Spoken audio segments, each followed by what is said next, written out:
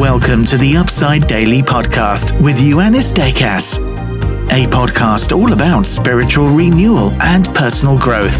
The outcome? To live with faith, love, and hope as a city changer, wherever you are. And now, your host, Ioannis Daikas. Hello, it's time for Upside Daily again, and today is episode 22. My prayer is that this daily podcast will truly empower you to live from grace, to find your purpose in life at a greater depth, and to challenge you to more spiritual growth.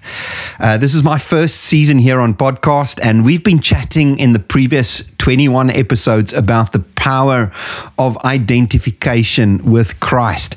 Now, yesterday we looked at how knowing God positions us to understand where we come from.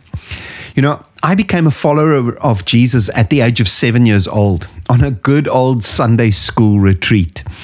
Now, at the age of 7, you don't understand much about theology, but I love Jesus. And somewhere along the journey, you know, I somehow got this message that I was not born from this incredible circle of passion and honor and bravery that I spoke of yesterday. Somehow, I got the idea that my story only really started with the fall and the brokenness of Adam. And Adam's story was always one of lack and inferiority, of fear, of intimidation, of striving, trying harder, praying more, giving more, giving it my best shot to live holier. And let me say, this is the second story of Genesis. I don't deny this. But somehow in the church that I grew up in and the church that I got to know as an adult got stuck in the brokenness of Adam and never fully showed me the reality that there was to be found in Christ. Just there are those two words again, in Christ. Somehow I was always referenced in the brokenness of Adam, and the cross was always this reality, but somehow it was not such a success as everyone had made it out to be. I had to try harder. I had to try and help Jesus to save me and to bring redemption to my life.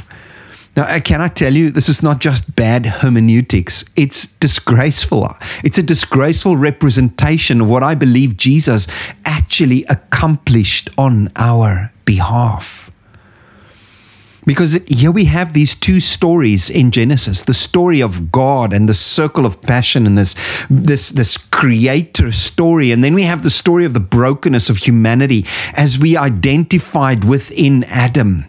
Now the question is, do you identify with that which God accomplished for you through his son Jesus Christ, and he cried out on the cross, "It is finished"? Or do you identify with a broken Adam that somehow still feels as if it needs to be fixed? You see, when we think about what Christ has accomplished for us, we have to ask ourselves, what is our paradigm? Because your life will always move in the direction of your strongest thoughts. Whatever your paradigm is about yourself, about God, and about the cross, your life will move in that direction.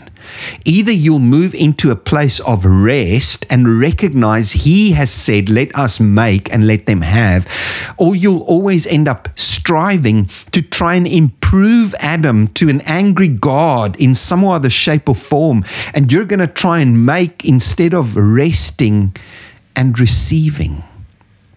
You see, how does this even implicate or impact on our paradigm for life? Today's Upside Daily Scripture, Romans 3:23 and 24. If I asked you, do you know it is, it's written in Romans 3:23, most Christians I know will probably have an idea, especially if I started off for you. For all have sinned and fall short of the glory of God. But very few Christians actually know what stands in verse 24. Because the verse doesn't end at the end of 23. For all have sinned and fall short of the glory of God. That is Adam's story. But now in verse 24, he says, we are being justified freely by his grace through the redemption that is in Christ Jesus. You see, we have to discover that all of our journey with God originates from a clear understanding of verse 24 and not a sense that we are still trying to fix a man who is stuck in verse 23.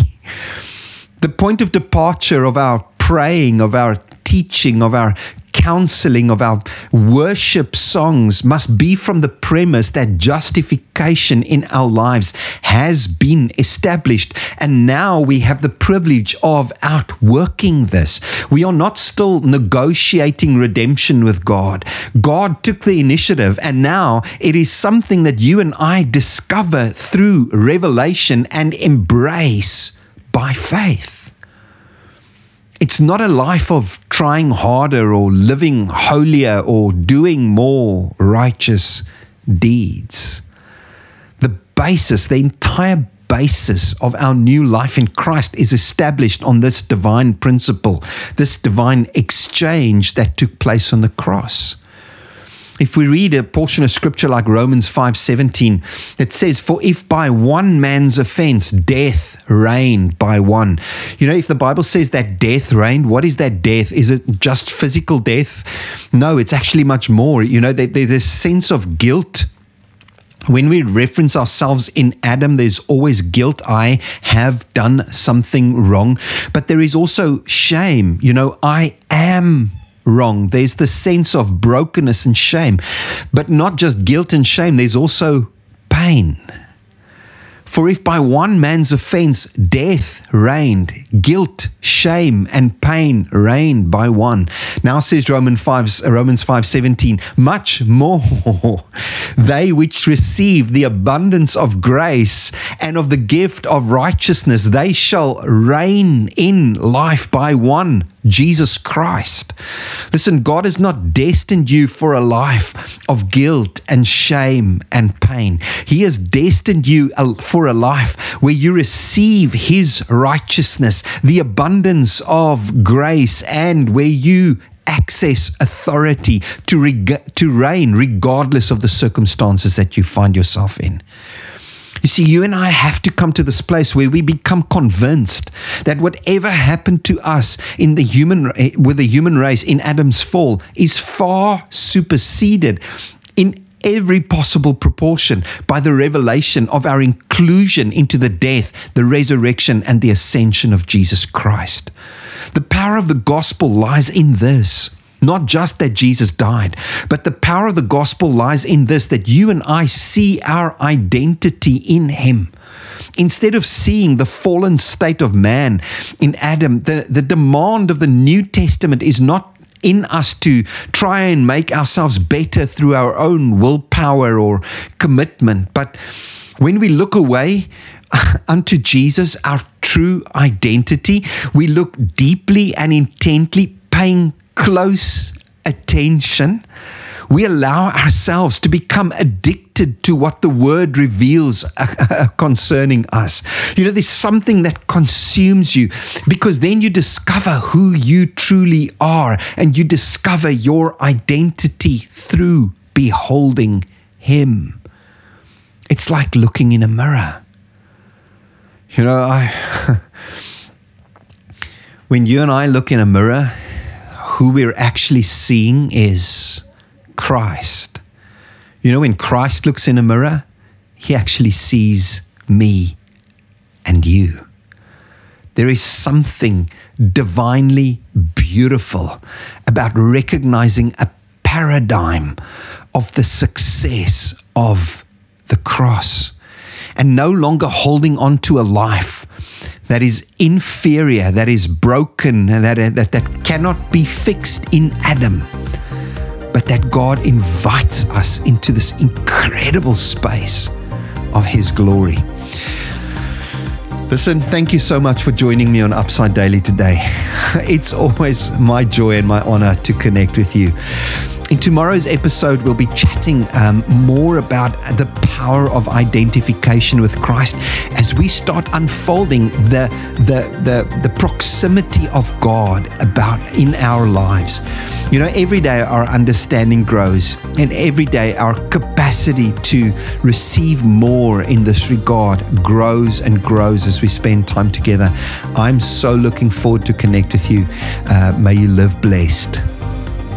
You've been listening to the Upside Daily Podcast.